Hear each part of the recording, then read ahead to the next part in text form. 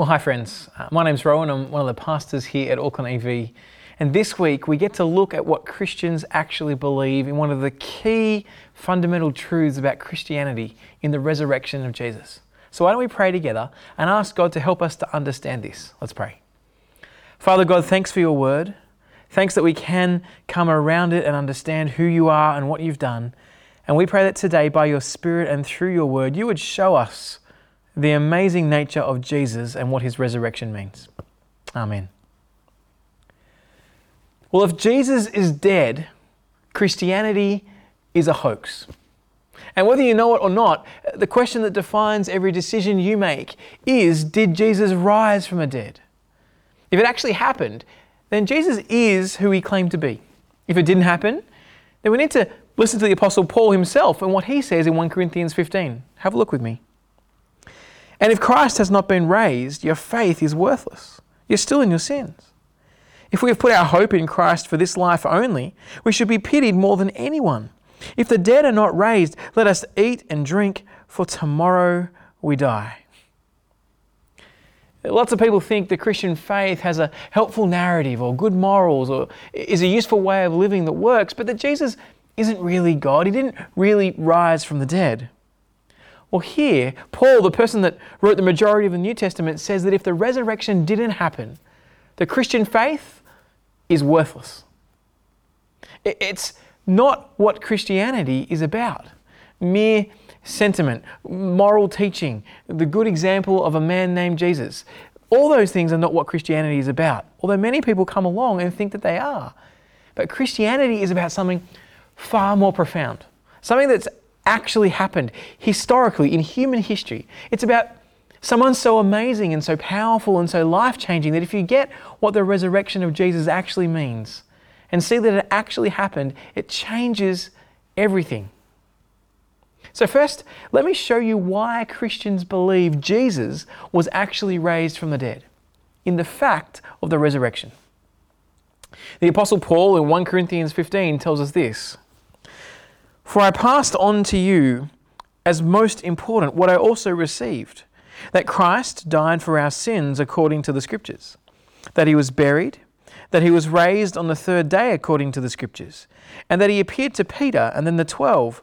Then he appeared to over 500 brothers and sisters at one time. Most of them are still alive, but some have fallen asleep. Then he appeared to James, and then to all the apostles, and last of all, as to one born at the wrong time, he also appeared to me." We're told in verse 6 that there were literally hundreds of people who saw Jesus with their eyes, and in some cases touched him with their hands. There were hundreds of eyewitnesses to the resurrected Jesus. Now, this was written around 16 to 18 years after Jesus' death. Do you hear that? 16 to 18 years after. And that's the reason why Paul can say in verse 6, you don't have to just trust me. You can talk to the people who saw it. You can interrogate them. They're still alive, most of them. It's only been 16 to 18 years. Paul draws a line in the sand of history and says, the resurrection of Jesus happened. Really, historically. Test it. Don't just shut your eyes to the evidence and believe like some 9-year-old boy who stands on the roof of his house and jumps off believing he can fly. No. Test it against history. See, Paul could never have made that offer unless all the original witnesses of the resurrection were, through the rest of their lives, testifying to the reality of the resurrection at enormous cost to themselves. See, another witness to the resurrection was the changed lives of those who believed it, who claimed it. And when you put together the empty tomb and the eyewitnesses and the changed lives of the people who saw Jesus, you've got a very, very powerful case that the resurrection of Jesus Christ really happened.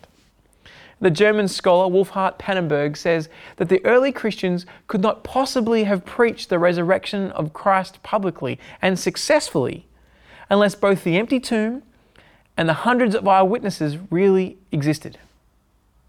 See, if there's anybody here today who says, well, who knows whether there really was an empty tomb after all these years? Who knows if there were really eyewitnesses? Why would I trust these ancient documents? Pannenberg says, as a historian, there's absolutely no way those things didn't happen. There must have been an empty tomb. There must have been all these eyewitnesses, or Christianity wouldn't have been able to preach the resurrection of Christ so close to the event and successfully. It would have been a flop. It wouldn't have run. Everyone would have gone, no, here's the body, or no, we didn't see it. He says it must have happened. N.T. Wright, the English scholar, puts it like this. He says that if there was only an empty tomb and there'd been no sightings, people would have believed that the body was stolen. But if it had only been eyewitnesses claiming to have seen him, but the tomb still had the body in it, then everybody would have believed that they were hallucinating. But if all three of these were true, the empty tomb, the sightings, and the permanently changed lives of the witnesses, Christianity could not ever have even begun. See, there's the case that the resurrection actually happened. There's a whole host of witnesses outside the Bible from both Christian and non-Christian sources that corroborate with that evidence as well. I'll just show you one from a man called Josephus, who's a Roman source written around 90 AD and not a Christian. He says this: "At this time there was a wise man who was called Jesus, and his conduct was good, and he was known to be virtuous. And many people from among the Jews and other nations became his disciples. Pilate condemned him to be crucified and die, and those who had become his disciples did not abandon his discipleship. They reported that he had appeared to them 3 days after his crucifixion, and that he was alive. Accordingly, he was perhaps the Messiah concerning whom the prophets have recounted wonders." This is what Paul is saying here. The reason he believed in Jesus was because Jesus Christ was raised from the dead. These other witnesses point to that fact. Well, I'm sure you say, well, that's great for him. He lived back then. What are we supposed to do today? How are we supposed to believe now? We're not going to meet Jesus on the Damascus Road like Paul did. Now, I think I know what Paul would say to you if that's you. If that's the doubts that you have creeping in about the resurrection. If Paul were here today, I think I know how he'd explain it because of the way he explained it to people in exactly that situation in the New Testament. He wouldn't say, well, you just have to wait for some experience, or you just have to believe and shut your eyes to the evidence, or maybe wait where your heart feels it somewhere deep down inside. And we know he wouldn't say that because of what was recorded to what he said to those who hadn't seen the resurrection with their own eyes. See, in Acts 26, Paul is called before Festus, the governor, and King Agrippa. Now, King Agrippa was the king of Judea and Galilee, and he lived in Judea and Galilee during all the time of Christ's life and death. And Paul is brought before Festus to explain to him and Agrippa why he's teaching that Jesus is the Son of God, contrary to the Jewish faith. They want to check out what he's actually saying. Now listen to what Paul says in Acts 26, verse 22. "To this very day I've had help from God, and I stand and testify, both small and great, saying that nothing other than what the prophets and Moses said would take place. That the Messiah must suffer, and that as the first to rise from the dead, he would proclaim light to our people and to the Gentiles." And it's at this point that Paul explains the reaction that Festus jumps into. Paul explains the resurrection, and Festus jumps in. Acts 26:24. At this point, Festus interrupted Paul's defense. "You're out of your mind, Paul," he shouted. "Your great learning is driving you insane." Now, Paul clearly was a philosopher. He was a man who was a scholarly person who could think well and had been well versed in the Jewish scriptures. He was a propeller head. And Festus is here going, you've lost it. You've gone all too academic, Paul. You're off with the fairies. But the point that he says that is the point that Paul explains the resurrection of Jesus. See, Festus can't stomach the idea of resurrection at all. It seems like lunacy to him. But then listen to Paul's reply. It's really interesting. 26 verse 25. "I'm not insane, most excellent Festus," Paul replied. "What I'm saying is true and reasonable. The king," which is Agrippa, "the king is familiar with these things, and I can speak freely to him. I'm convinced that none of this has escaped his notice because it was not done in a corner." Now, do you see what Paul is saying here? He's saying, Festus, I'm not talking about philosophy, some idea. I'm not dreaming it up. I'm talking about history. I'm not talking about some subjective experience. I'm talking about an objective reality. See, Paul didn't want to believe in Jesus either. He was a Jew and so strongly Jewish, he was killing these new Christian people. But when he saw the evidence that Jesus really was raised from the dead, he had no other option than to believe in Jesus.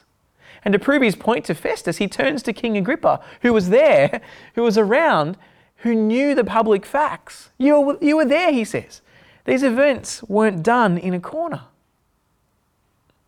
Now, I think this is hugely unsettling to us today because we don't want to deal with Jesus like this at all.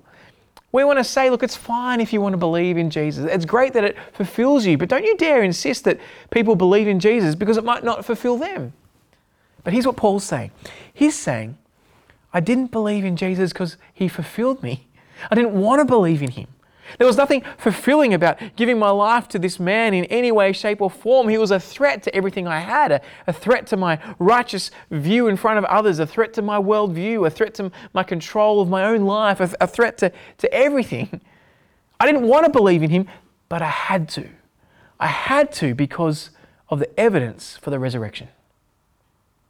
If Paul were to speak to us today, he'd say, let the public facts of the resurrection argue with you. Even 2,000 years later, you can't just say, well, it doesn't fulfill me. I'm not into that sort of thing. You've got to account for the facts of history. You have to account for the fact that hundreds of Orthodox Jews, who were the last people on the planet to believe in the risen Son of God, did. That was totally contradictory to everything they held, and it didn't fulfill them. You've got to account for the fact that people, sometimes hundreds at a time, saw him. It could have been a hallucination. You don't have hallucinations in groups. You've got to account for the fact that those people who lived the rest of their lives based on the fact of the resurrection, and they died for their belief in the resurrection, did so willingly. It's not a hoax or a trick. They actually believed it happened. Why would you die for a lie? And so many of them. Now, you've got to come up with a historically plausible alternate explanation for the birth of the Christian church other than the fact that Jesus really did rose from the dead. Now, I'm going to be a little bit strong here. If you don't have a historically plausible alternate explanation, then you can't walk away from Christianity and claim any sort of intellectual integrity. You can reject the resurrection, but unless you can provide a plausible alternative explanation, you can't reject it with that intellectual integrity. Now, I've met many people who say, look, it can't have happened because people don't rise from the dead. But at that point, Paul would say, now you're doing philosophy. You're saying people can't rise from the dead. It's not possible. But I'm talking about history. If you have a philosophical presupposition that people don't rise from the dead, that's fine. But if you want to believe it, that's fine. But you're believing it in total contradiction to the historical evidence. Jesus actually rose from the dead. It wasn't a resuscitation where he later on went to die. It was a resurrection, rising to life and never to die again. That, my friends, is the facts of the resurrection. But so what? So what? Some guy rose from the dead. What's that got to do with us? Well, that's where you need to understand the meaning of the resurrection. The meaning of the resurrection. I think this is the most often misunderstood doctrine by Christians. We don't understand what the resurrection actually means. In John chapter 11, John tells us about a time where Jesus arrives at his sick friend Lazarus' house 4 days too late. Lazarus had been a close friend of his and had actually fallen sick and had died 4 days earlier. Lazarus' sister Martha, having some kind of grip on who Jesus actually was, asked Jesus, why didn't you come sooner? You could have stopped Lazarus' death. She's mourning this death of her brother and going, Jesus could have stopped it. But just listen to the interaction, because here we learn the meaning of the resurrection. John 11, verse 23. Your brother will rise again, Jesus told her. Martha said to him, I know he will rise again in the resurrection at the last day. See, here Martha expresses the plain teaching of what every Jew believed. There is something called the resurrection. Not just resurrection, but the resurrection. It was a Jewish expectation that there would be a point in history that everyone would rise from the dead. And it's really important to understand this. See, because if all that happens is to us is that we're born and we live and we die, then all our actions are meaningless because they end in nothing. Why does it matter what I do if there's no one to value it? Sure, my actions might be valued by others here, but they'll die too. We intrinsically know that life is valuable, but what gives it its value? Who judges what each life is worth? See, if something's only worth as much as someone else values it, who is the ultimate valuer? If death is the end, and there's no judgment on our life and our actions, then your life and mine is effectively meaningless. We live, we act, we do things on earth, we try and have these morals and do good things, but why does it matter? Why does it matter if there is no judgment on it? If all we do is live and eat and then die, it's just meaningless. Truth and justice, beauty, integrity, every value you want to have becomes meaningless. Now they might have an impact for people on a brief time, but then we all die. But if, as the Old Testament expectation and Jewish expectation and Jesus' expectation is true, that there is a resurrection, if, as the Bible says, and every Orthodox Jew and Christian believes that on the final day all people will rise and God will judge our actions, then life becomes meaningful. It actually has lasting value because death is not the end. What I do here on earth does matter, for it is judged by God, the everlasting God. And more than that, if there is a resurrection where everyone's deeds are judged, then justice will finally be given. For those killed in the Holocaust, for those killed in the Christchurch massacre, for those that have been the recipients of evil and hate, we can rest in the fact that justice will prevail. No one will get away with it because God will judge. That's such a helpful thought. That's such a helpful idea and a helpful truth. I don't know how often I get frustrated with the way others act and what they've done, and I want to help right the wrong, and I want to show them, and I want justice to be delivered, and I want to take it into my hands so I can make sure it happens. But I can rest in that a far greater judge than me will deal with the wrongs and evil of this world. Hebrews 9:27, we looked at 2 weeks ago, says that man is destined to die once and after that face judgment. This was the plain understanding of the Jews. And this is what Martha believes. All will rise, some to everlasting life, others to everlasting judgment. That's why human life has value, because death is not the end. So Martha believes Lazarus, her brother, will rise on that last day, as will the whole earth, when God sends his promised king to judge the world, some to everlasting judgment and some to everlasting life. But then Jesus surprises them all and gives us the meaning of the resurrection. Look at verse 25 of chapter 11 of John. Jesus said to Martha, "I am the resurrection and the life. The one who believes in me, even if he dies, will live. And everyone who lives and believes in me will never die." Jesus is saying this Old Testament expectation of resurrection and the one who would come, the king who would come to judge the living and the dead, God's promised king, is here. Jesus is God's king who will rule the earth forever and will judge the living and the dead. Jesus is saying, "I am the resurrection and the life." And by him rising from the dead, he is showing that clear as day, that he is the judge, that he is come. He doesn't say he can bring about resurrection. He doesn't say, "I can make resurrection happen." He doesn't say, "I'm so powerful I can raise people to life," or all of those he does. He says, "You believe that the great and glorious day of the resurrection coming at the end of the age, when all believers will be raised bodily from the grave, you believe in that, and you're right. Here is the surprise. I am the arrival of that day." You knew the day would come with the Messiah.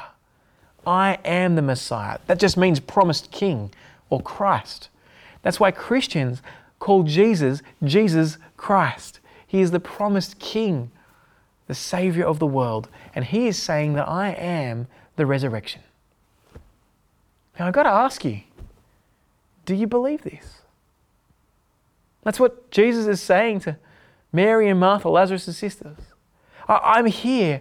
I love you. I've come to right the wrong. I've come to judge the earth. I've come to give life, life that does not end. Jesus asks Martha, and this is what she says in verse 27. Yes, Lord, she told him. I believe you are the Messiah, the Son of God, who comes into the world. Jesus, at this point, outraged at death's reign over all humanity because of our rebellion against him, and filled with love for Lazarus, love for creation, love for you and me, looks down the barrel of death, looks into the tomb of the man who'd been dead for 4 days as the one who is the resurrection and the life, and displays a preview of what he's about to bring about for all people.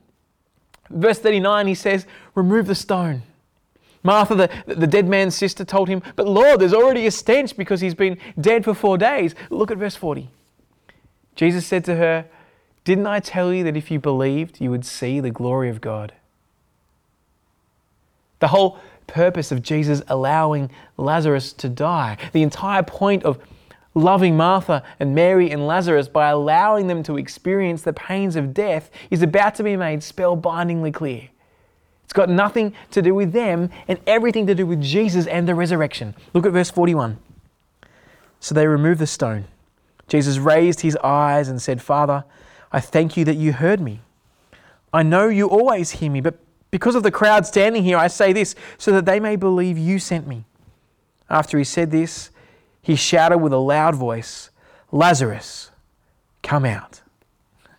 And thank God that he said Lazarus' name. For if he had not, every tomb in Jerusalem would have spat out its dead at that moment, because Jesus is the resurrection and the life. Lazarus, come out. And the dead man came out, bound hand and foot with linen strips and with a face wrapped in a cloth. And Jesus said to them, unwrap him and let him go. It's astounding. A dead man obeyed the word of God. Friends, Jesus is the resurrection and the life, and he brings life, life after death. As the judge of the world and the king over all, he is the one who will judge and has power over death to reverse its effect. Now remember, death came into the world because of our rebellion against God, our sin.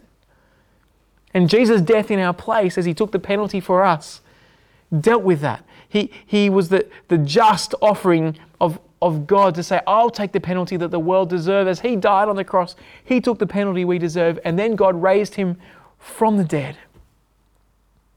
And he had all authority over death.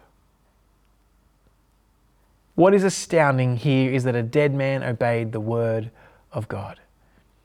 Now we need to remember, that's what happens every time to someone who comes to Jesus. God calls you to himself. He reveals who Jesus is. And he causes us to see God's glory, Jesus as the resurrection and the life, and to believe. That day in John 11, they saw that life begins with Jesus because he really is the resurrection and the life. He is more than just the proof of life after death. He is more than just someone who can resuscitate. He is the coming King who will judge the living and the dead and bring in new life forever. What's clear from the words and actions of Jesus is that there's something more valuable, more important, more essential for you and for me than avoiding all the grief and loss in life and even death itself. And that is recognizing the glory of Jesus, that he is the resurrection and the life.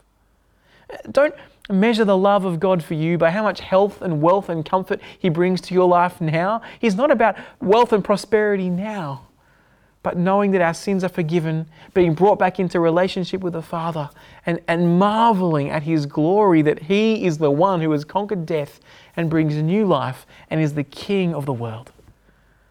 Oh, the nations around have so many political issues. The world does not act in the way it ought. Our leaders are broken. We're all looking for a leader, and the resurrection tells us that the leader we are looking for, the one who will rule the world in the way that creation is groaning for and longing for, and Romans 1 tells us, has come in Jesus. And his resurrection signals that the resurrection is here. The age of eternal life has been made possible. It signals that Jesus is the King and the one who will judge the world. That's what the resurrection meant. In Philippians 2, Paul shows us who this resurrected King is. Have a look at Philippians 2 verse 9. For this reason, God highly exalted Jesus and gave him the name that is above every name, so that at the name of Jesus every knee will bow in heaven and on earth and under the earth, and every tongue will confess that Jesus Christ is Lord, to the glory of God the Father. Friends, Jesus' resurrection from the dead shows that the resurrection is here, that he is the King. And if historically he rose from the dead, that means he is who the Old Testament pointed forward for him to be. He is God come to save us, to offer us life, and to rule. And that means he is the King.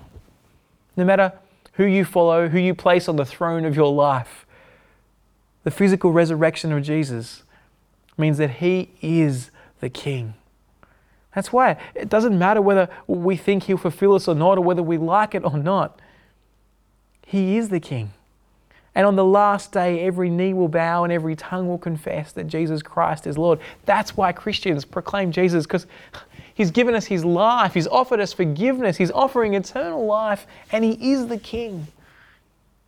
We need to remember that. And we need to share that with the world around us. And what that means for us is that what we do here and now matters. If you trust that Jesus rose from the dead, if you're convinced of that, then your life has more meaning than you live and you die and that's it. There is purpose and lasting meaning, and it matters how you live because our works will be judged. And that transforms how we live now. Listen to Paul in the next bit of Philippians 3.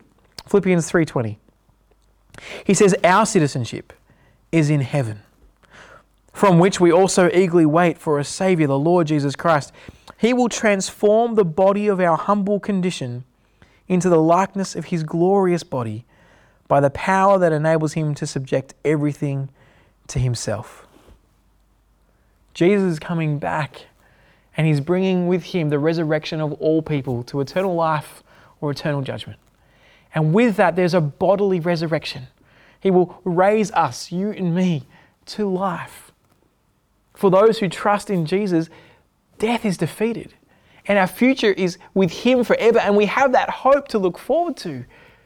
No more mourning or crying or pain, bodies that don't ache and break, not because of anything we've done, but because of Jesus' death in our place, and trusting that he is the resurrection. The great Christian theologian B.B. Warfield wrote this: O toil-worn pilgrim, weary with your burden, do you want to know the glory in store for you? Look at Jesus. You shall be like him. Are you tempted to despair? Do you shrink from an endless future in which you shall remain forever yourself? Look at Jesus. Not as you are, but what he is, you are to be. If we can but attain to such a hope, heaven bursts at once upon our souls. To be like Jesus, is this not a glory in the presence of which all other glories fade away because of the surpassing greatness of that glory? When we look at Jesus, we cannot afford to forget that we are looking at that which by the grace of God we shall become. Now, how I long for that day to be like Jesus, when he comes back and those who trust in him are raised to everlasting life and made like him with no more mourning or crying or pain. How great will that day be? How great is the resurrection? Friends, God raised Jesus to life. It actually happened. That signified Jesus as the ruler of the world. Jesus has conquered death, and the effects of sin have been consumed in him for those who trust in him, and he now gives new life. And he will return to judge the living and the dead. Friends, what earthly treasure could possibly be so valuable it would hold you back from the resurrection Jesus offers you? Come and put your life in his hands. Come and trust the King that is in control. To find out how, come back next week. Let's pray. Father God, as we have seen the evidence for the physical resurrection of Jesus and the meaning of that resurrection, we are so amazed that you would step into our world, that Jesus would take the penalty for our rebellion, and that you would offer us life that lasts forever. Thank you so much that Jesus is King and is in control and will bring justice and judge the living and the dead. And thank you that we don't have to face what we deserve because Jesus has faced it for us. We pray we will trust you in the brokenness of this world to bring about justice. We long for the day that the evils are dealt with and oppression is finished, and that we can stand forgiven with no more mourning or crying or pain. We long for that day, that every knee will bow and every tongue will confess that Jesus Christ is Lord. Please, Lord Jesus, come back. In Jesus' name we pray. Amen. You've been listening to a sermon recording from Auckland EV. We hope you found it helpful, and if you'd like to find out more about Jesus or about church, we'd love to get in touch. So check out our website at aucklandev.co.nz for more details. Thanks for listening.